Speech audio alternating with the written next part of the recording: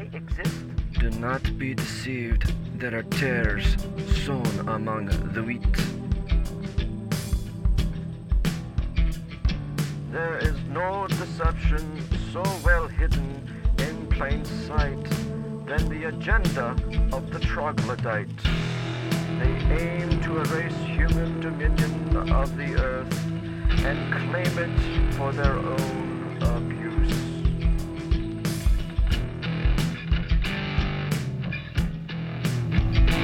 Yo, what's up? Welcome back to another Dadcast. I'm a dad. You're a dad. We're all dads, and we're here to talk about... I don't know. We're here to talk about cool stuff. Still, you're winging it, huh? Yeah, you're going to have to get a little closer to the mic. I'm sorry, dog. Yeah.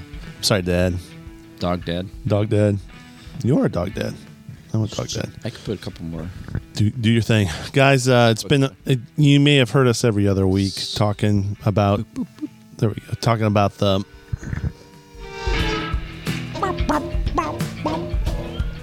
Love that. You may have heard us every other week talking about parenting, but in reality, my dad and I have not sat down and done a Dadcast for a minute. Right. A minute Yeah. in your language means a while. Yeah, Okay. or like 60 seconds. You know how it is. So we got spaghetti today, and I was like, dude, let's podcast. Cool. And you didn't have any beers, so I'm pretty sad about that, but I came prepared. I made you your first martini. I've never had a martini, and I am 61. You I got a compliment from Joe the other day. He's like, "You're 61? I thought you're 50-something." Ooh. I'm like, Joe. Thanks, dog. Yeah. Thanks, homie. That's pretty nice. So should I try it? Yeah, go for it. You might not like it, but that's okay.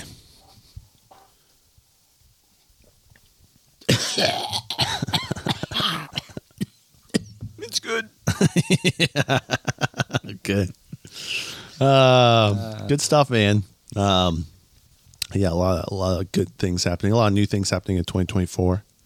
Martinis and podcasts and preaching and all that fun stuff. How long before I slur my words? By the end of the podcast? No.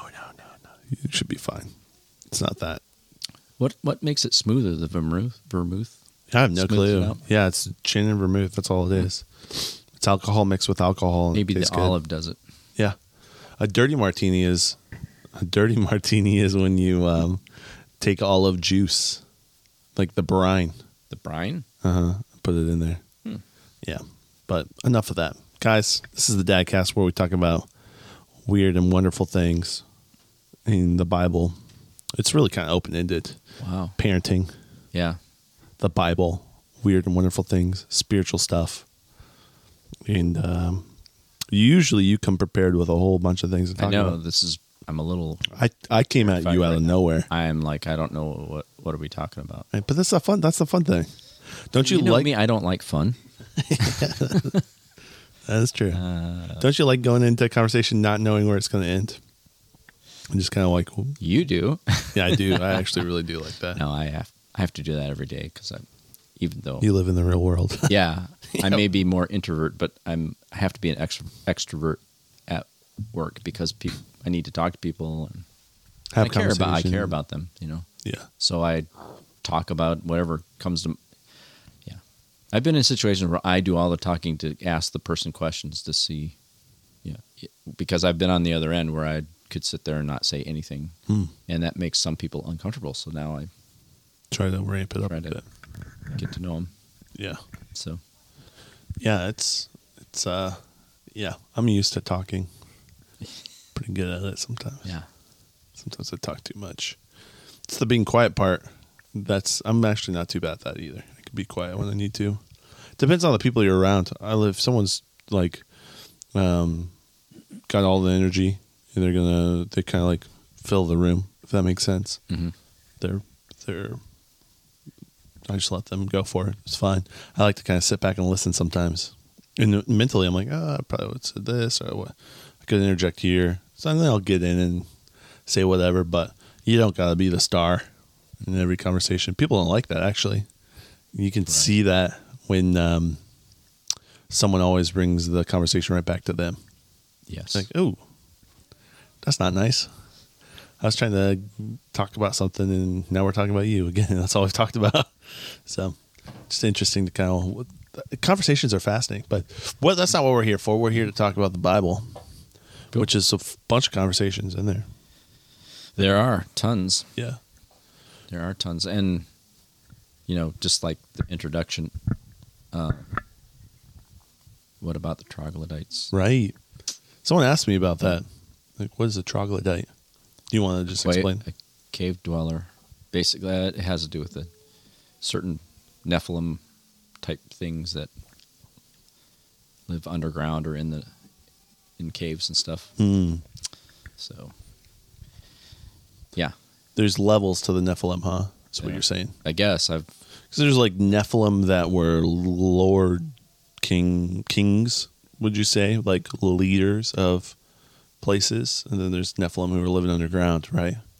Yeah, I don't know. Like, there's levels to that. It's a little deeper than what I've gone into, but some people study that out quite a bit, like angelology, Nephilimology, or something. Or demonology. Demonology, yeah. Do you feel like that can get you kind of caught up in things where you're just pursuing that and not focused on the Bible? It can, but I think our American church has it X'd it out so much. X'd it out, yeah. They're not. There are patterns. You know how? I don't know if you remember this one. Oh, okay, you got me talking on something now. Go for it. I don't know. I did this sermon like 5 years ago where we were talking about some weird things that happened. I think when Jesus was talking to Moses and Elijah on the Mount of Transfiguration, and then I went back and talked about Mount Hermon. Mount Hermon. Yeah. Well, Bible doesn't say Mount Hermon, but I think that's where it was. So. Yeah. Some people say Mount Tabor, but nonetheless, he's meeting Moses and Elijah, and that I had a string. Okay. Oh, well. Yeah. Set it up. Yeah. And you twisted it. It was when we were doing it in the smaller room. I remember this. Yeah, because you brought me up to do the demonstration. I came up for the string. Yeah. Go for it. Keep going. Because history doesn't repeat, but it does. I think Mark Twain said it doesn't repeat, but it sure seems to rhyme. He said something like that. Mm-hmm. But yeah, I was like wondering. My hypothesis was I just see things linear. I put things on a timeline, a straight line. If you can imagine a rope, right, and I put paper clips on it or something, or right, something clips on it. Like here's when Moses was talking to God on Mount Sinai, and I put a clothes clip there, and then when Elijah clothes pin, just clipped it here, and then you're like, then a couple hundred years pass, and then clip it here, and this is where Elijah. This is where Elijah's talking. A couple of years pass. This is when the exile, 400 years of silence. Yep. A couple of years pass. Here's this, and so you're just like, here's the chronological follow of the timeline. But you clipped it. Right. Most people look at it. I need to see things like that to understand it, right? Right. But I said, what if God views time because he's above time? He's not in time. Right. What if he views it like a spiral? And so then I took the rope because it was stretched out straight, so you could see from one side to the other. Yeah. And then if you were to put a part of it on the ground and then spiral it around on top of itself, those events, I made those paperclip or clothespins touch each other. So what if Elijah and Moses were talking to Jesus on the Mount of Transfiguration at the same time that they were seeing him face to face? Yeah, what if they all three happened simultaneously but individually throughout the timeline? Yeah. Yeah. Which I don't know, but yeah. So it's a fun way to think about things. Yeah. Yeah. Yeah, it's just like Jesus is the second person of the Trinity. He was born of God or begotten of God. Well, you're like, well, that means he had a beginning. Well, no. If God is eternal, then God the Father, God the Son, and God the Holy Spirit had no beginning, and yet Jesus is begotten of the Father. It's just how do I get? But if you're talking about a being that's outside of time, that's eternal, how do you explain that? So Something. Yeah. That's wild. Yeah. Yeah. Well, I mean, the original question was like talking a little bit about demonology and angelology and kind of the spiritualology of things. Oh, you mean somebody was asking what a troglodyte? Yeah. That's We got into that a little bit. Cave dweller. I think they might be like the giant of Kandahar or something like that. Okay. Is But I that in haven't- the Bible? Giant No, Kandahar? that's Enoch? recent. No, Oh, what's Giant of Kandahar? giant of Kandahar. Some call it a conspiracy, but over in Afghanistan, they're rugged. You mean desert- Babylon? Go ahead. Yeah, it's fine. Yeah, and so supposedly Over in Babylon, some they Marines, found they got this giant came out of a cave and he killed some Marines, and then they put him down, No took way. the body away. Yeah, there's a whole conspiracy about it. No way. Yeah, That's I've listened crazy. to I listened to a Marine that supposedly he's like, I don't care what the government thinks of me anymore. He gave a testimony of it. I can't say that it's true or not, but It's wild that we're still fighting in Babylon, fighting over Babylon. Like, isn't it wild that a lot of there's just something about that specific area that seems to empires go and yeah. get kind of sucked in there and try to run it. It's very fascinating. There's just, it gets weird, man. I've been reading the Epic of Gilgamesh. Oh, The poems, the five poems, and Gilgamesh is really fascinating. he's a giant. Yeah, he is a giant, but he's 2/3 divine, 1/3 human. Yeah, you know where that comes from? Yeah, Nephilim, right? Wouldn't you say that's probably Nephilim? Well, That's what sounds like to me a little from bit. my unstudied understanding, it's it's a Nephilim, but the reason you get 2/3 God and 1/3 human is because a human king who is occultically connected to a god, a fallen entity, has ritual sex basically with probably a Like shrine prostitute. oracle, or yeah, So, and then the baby that's born from that. So you've got a Nephilim, inhabiting the human. a disembodied spirit, fallen entity, whether an angel or a Nephilim, which remember there's a difference. Yeah, inhabiting a human. Inhabiting a human. Yep. So they're both, quote, divine, right? Because the king has divine presence in him, inhabited by the the fallen entity that's inside of him. So you've got a fallen entity and a king they would call divine, and a human woman. So you have 1/3 human, two parts divine, and you're trying to create The next leader, ruler, whatever. Yeah. Well, yeah. So I've been that was really fascinating. Is reading a little bit about Gilgamesh, and when you look at him, there's like a yin to his yang. If that makes sense. There's Gilgamesh, and then his counterpart. Forget what the name is, but starts with an N. But he is like this wild. Is it Enlil or Enkidu or something like that? Yeah, Enkidu. I think that Enkidu. sounds about right. Enkid or something like that. Enkin. I don't remember. Okay. But he's a wild beast, pure Oh, okay. human, and then gets seduced by a temple prostitute. And Gilgamesh does? no. Oh, the beast does. It's a human.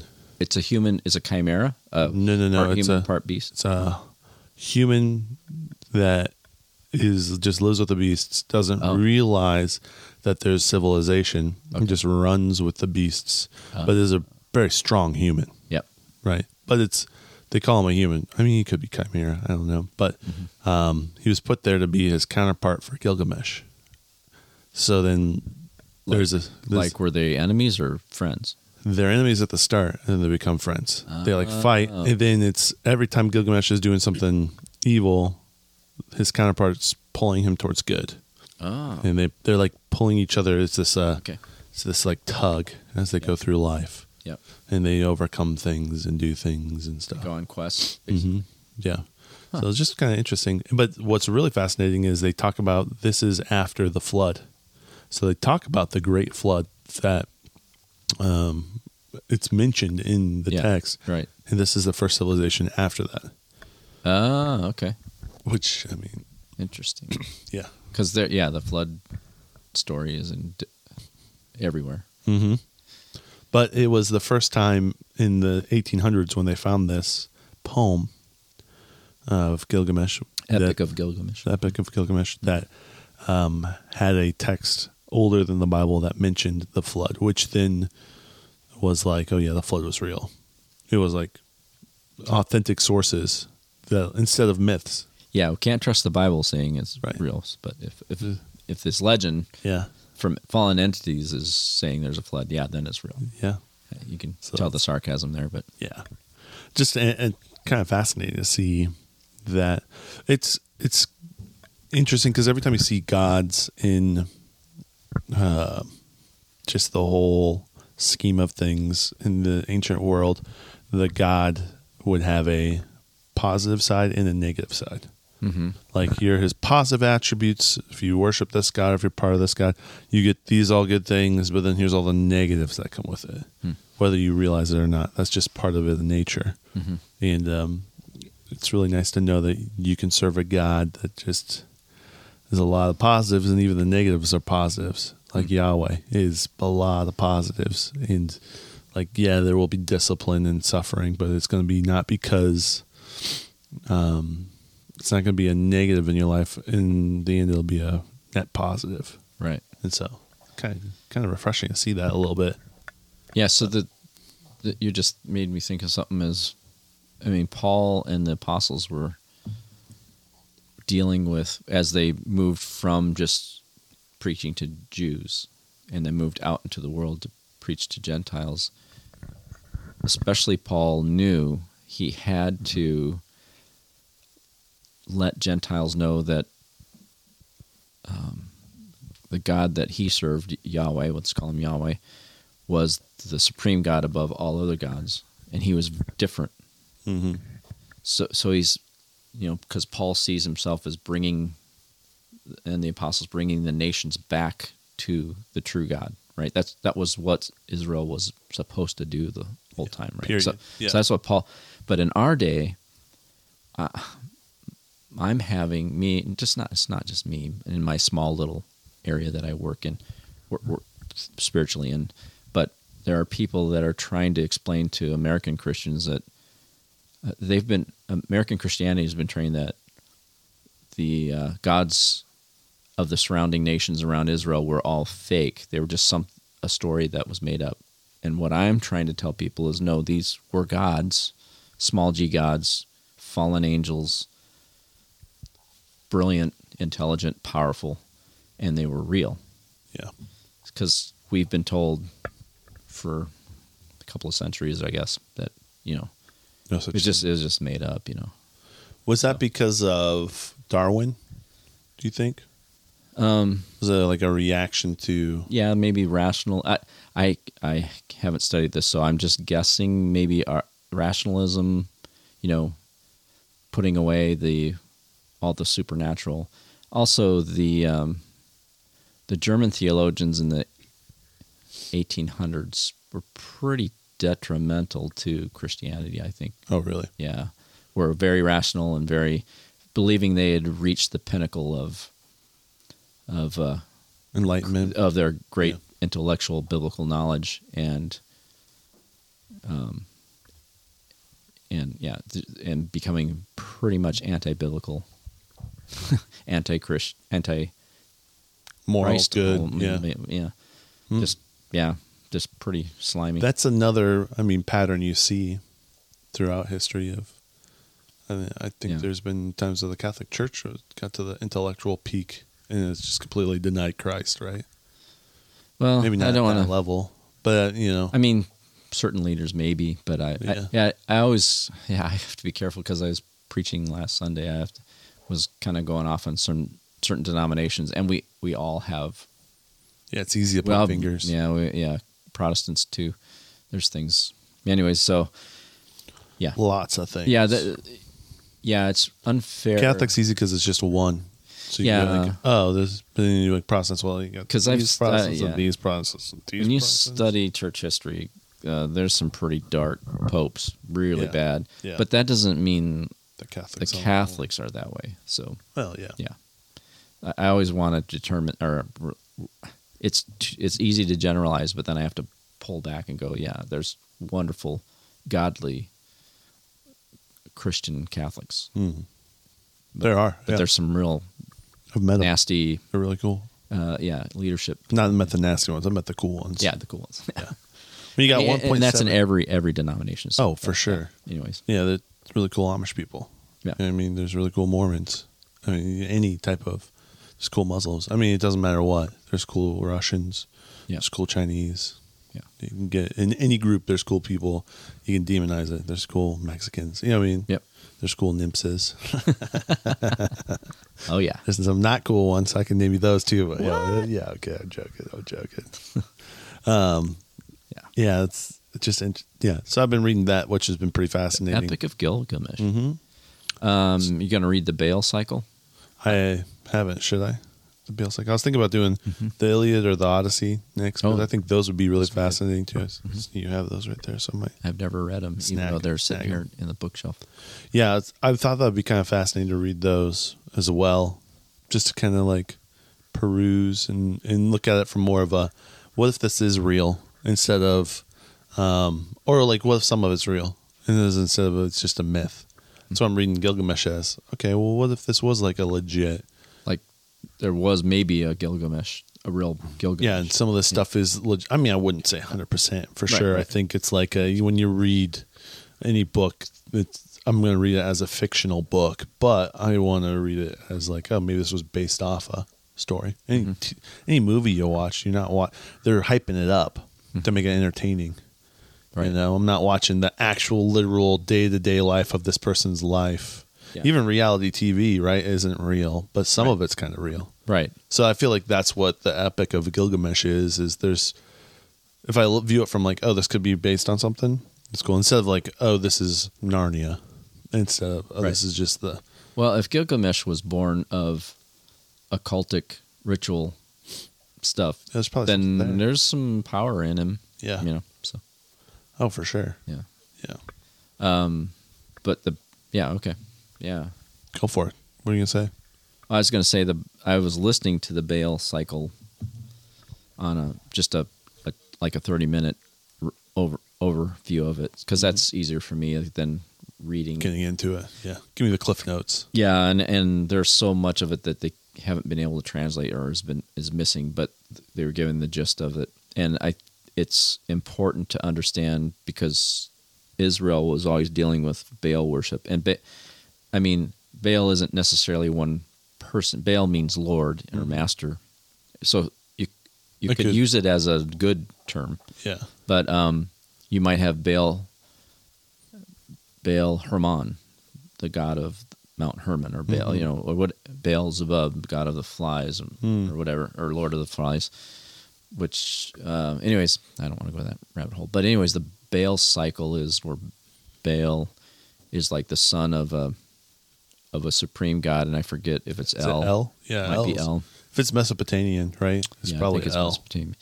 Yeah, so El was the first. It was like their creator god. Yeah, but this creator god shows up in other cultures. Yeah. As a different name. He's Ra in Egypt, probably Ra.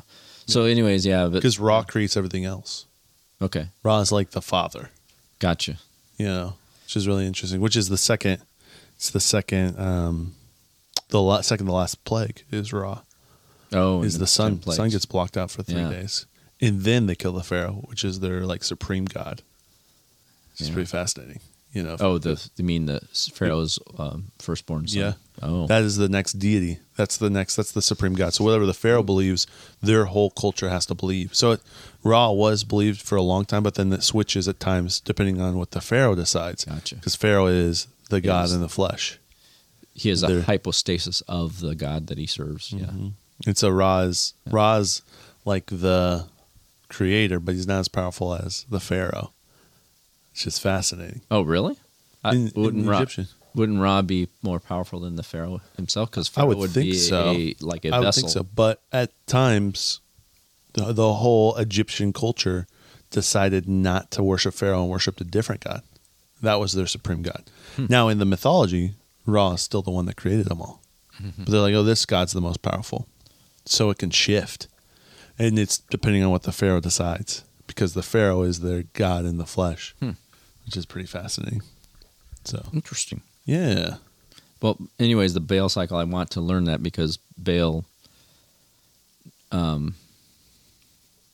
pretty much knocked down his father and then took over. Oh. And he took on the Yam, which is the god of the seas and rivers, and he took on... Anyways, he's like a superhero, takes over. But the Bible is dealing with Baal. And so so you're going to, when you begin to see that, you're going to see times in the Bible where they're knocking down who Baal is. Like in the Baal cycle, he's the superhero, but in the Bible, It's the reverse, they just, like when Elijah confronts Or Gideon. Doesn't he priest of knock down Baal. the Asherah and tear down the Baal? Yeah, Elijah goes up. a lot. Yeah, Elijah goes up against him on Mount. What mountain was he on? Carmel. Yeah. Yeah. So the Baal cycle was written in Mesopotamian? I don't. It might be. It's really old. It might be Ugaritic, or it might be. They haven't figured out how to I'm translate sorry. it? No. Well, they have. So wait till AI gets in there. I've only listened to it today, so I don't have the. They have different stories of Baal from different places, so they may not all agree with each other, and from different times, and a lot of it has been like portions of it you can't read because it's been messed up, or the tablets were corrupted or something. Chipped away here. Chipped away and stuff. So you get parts of the story and you have to try to put it together. I bet they got a backlog of stuff too. So They've uncovered so much. Yeah. And who's really interested in it? Just us nerds in some ways. Yeah. Well, Yeah. You're interested in it. I'm interested in it, but I don't want to learn ancient, languages to try to figure. Yeah. Or I could probably get a grant to go to school to learn it, but I don't know. Yeah. You don't want to... Come on, man. You love working in RVs. Why would you ever want to do that? What's the point of that? Yeah. Yeah, I was... I'll listen to, like, mythology of Egypt or mythology of Mesopotamia, different things like that. It gets real deep and complex after a while. Yeah. Start to lose track. I do. Well, it's like you've got your heart... And it's the same with Greek and Roman. Mm-hmm. You got your high-level ones, the ones who are the first, and then they have others, and then the other ones have others, and the other ones have others, and it just starts to spread, kind of like denominations from there. Yeah, and I think it's the same in the Hindu culture. They've got multiple different deities, and they've got hierarchies of deities. I mean, you see that over and over and over again. And it's just really interesting that, you see the same pattern. And people in those cultures would worship a number of them because they wanted the good from those things. Again, there's a negative side effect from those things too. So you get both. But they really were focused on... But at some point, if you're in that culture, how many gods do you need to know of? How complex is it? Mm-hmm. How much are you giving up? And it's like this really fine, complex game of pros that you get from them, but then the negatives because you have to sacrifice stuff for it. It gets like overwhelming in some ways, And you're like, and that especially when you have 1,400 different deities that you can choose from to interact with.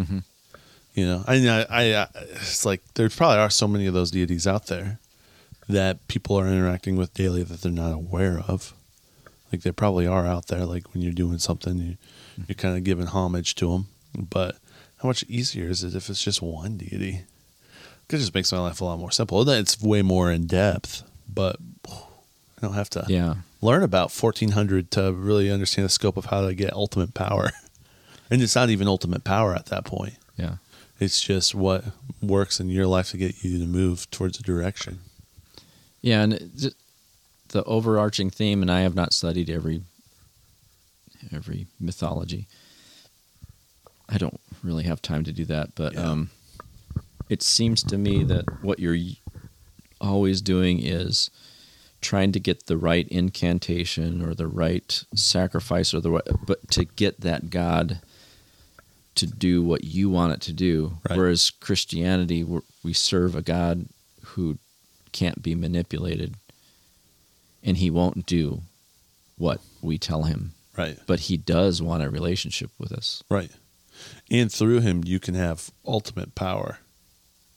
Like, you're doing all the sacrifices now to get this God to do what you want him to do, but through Christ, in his authority, and if he wants you to do it, you could tell that God to go move a mountain. Mm-hmm. You know what I mean? To move a literal mountain, I believe you could do that.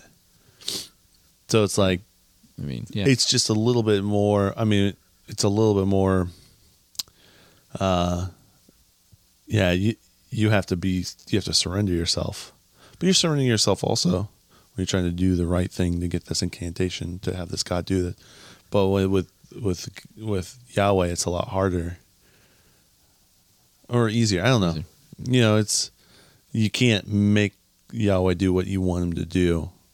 No. And so you have to all right, I'm submitting myself to you, which then is like release. Where in the other thing, it's like, all right, I'm doing these things to control. Yes. That's where that's hard to give that up. But when you surrender yourself, you almost have control over everything else through him in a way. Not that you're going after, like if you step outside of his authority, I think you're on your own. And I wouldn't want to go up against something without God's authority. But with your other, he's like, hey, go over here and do this. You see that with different individuals through the Bible all the time, where they go in and they just like decimate spiritually the whole plane. Mm-hmm. And these people are like, yo, we can make our gods, you see Moses roll in. We can make the Nile turn red. We can make frogs. We can turn our stabs into snakes on the lesser deities because they knew those incantations.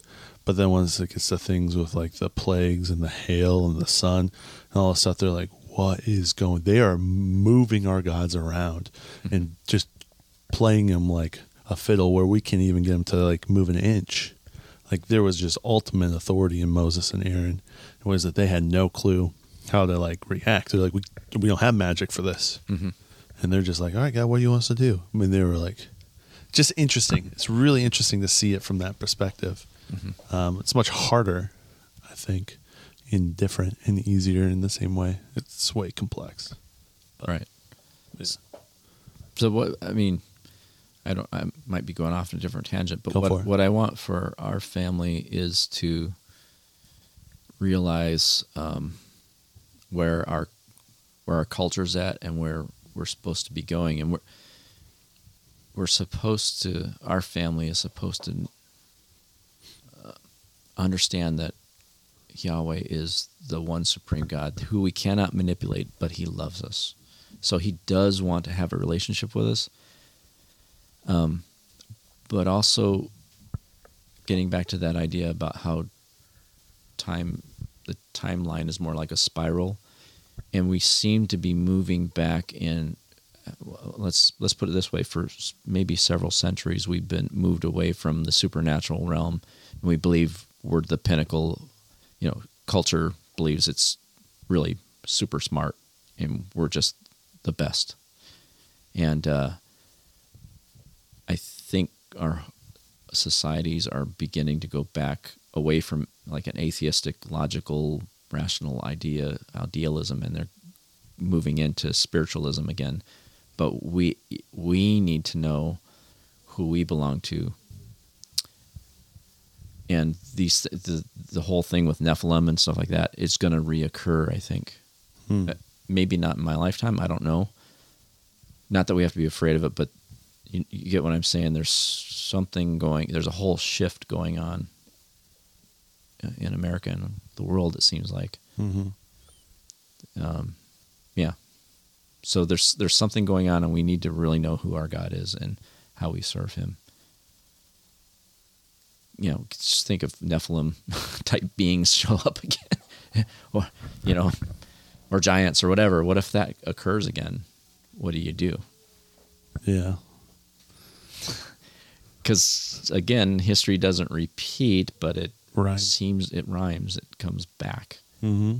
So, and that comes back in Revelation. You see these chimeras and these amazing evil beasts and stuff, right? I don't think it's just what do you call it? Symbolism. I think there's something real about those things too. Yeah, they're Those both beasts. and. Yeah. Can be both symbols Yeah. and real. Yeah. Makes it fun to read. Ooh, this Yeah. is weird. But we don't want to be afraid either. Yeah. So many people are afraid of the beginning of the Bible and the end of the Bible. They just want to kind of get somewhere in the middle, but you need to know how it began and how it ends and what you got to do. That Right. helps you know what to do now. Yeah. I don't know. I'm just riffing off of an idea. But Keep riffing, man. That's good. Yeah. What's your identity? Well, you see a lot of people right now not sure what their identity is. For that, a lot. Well, we have an identity crisis as a culture. Well, I mean, that makes sense. We don't know where we began. We don't know where we're going to end. Yeah. Yeah, but we were made in the image of God, so. What did Jesus look like before he entered the space-time continuum Well, I wonder 2,000 years ago? wonder if it's like Melchizedek, right? That's one. The angel of the Lord is one another, right? Wouldn't that be possibly Jesus? Well, if Adam was created in the image of God, and it was Jesus doing it's God the Father. How do you separate the Trinity, right? Right. But when now I'm going to use human terms, but when the Father, the Son, the Holy Spirit created Adam in their own image, when they're bending over, let's say Jesus is bending over and looking at Adam and breathes into his nostrils and he comes alive, does he look like Jesus? When he sort of, a little bit? I'm just kind of, I wonder. Yeah, that'd be. Well, isn't supposedly Jesus the second Adam? Yeah. Isn't that kind of the Paul talks about that. terminology that's used? Yeah. What if it's like literally twins? Twinsies. You know what I mean? Like, Well, and then Twinning. after the fall, Adam changed. yeah, and probably, Different, probably. yeah. Yeah. That's really. So I don't know. Just that's one of those things that how do You think prove about it? late at night before you go to bed. Yeah, Like, how does this all work? yeah. How does this all work? Yeah. Fascinating. Yep. Well, we should probably wrap it up here. Okay. I know we got good conversations, but I heard baby Noah crying in the background. Oh, did you? Yeah. She's ready. She's ready ready. to. Yeah. She didn't have a nap today. No, well, Or maybe she didn't earlier. have the amount of naps she usually has. Yeah, she's ready to go. Yeah, she's ready to go. Are you ready to go? I'm ready to go. Okay. Folks, thanks so much for tuning in to another Dadcast. Catch you on the next one. Peace. Bye.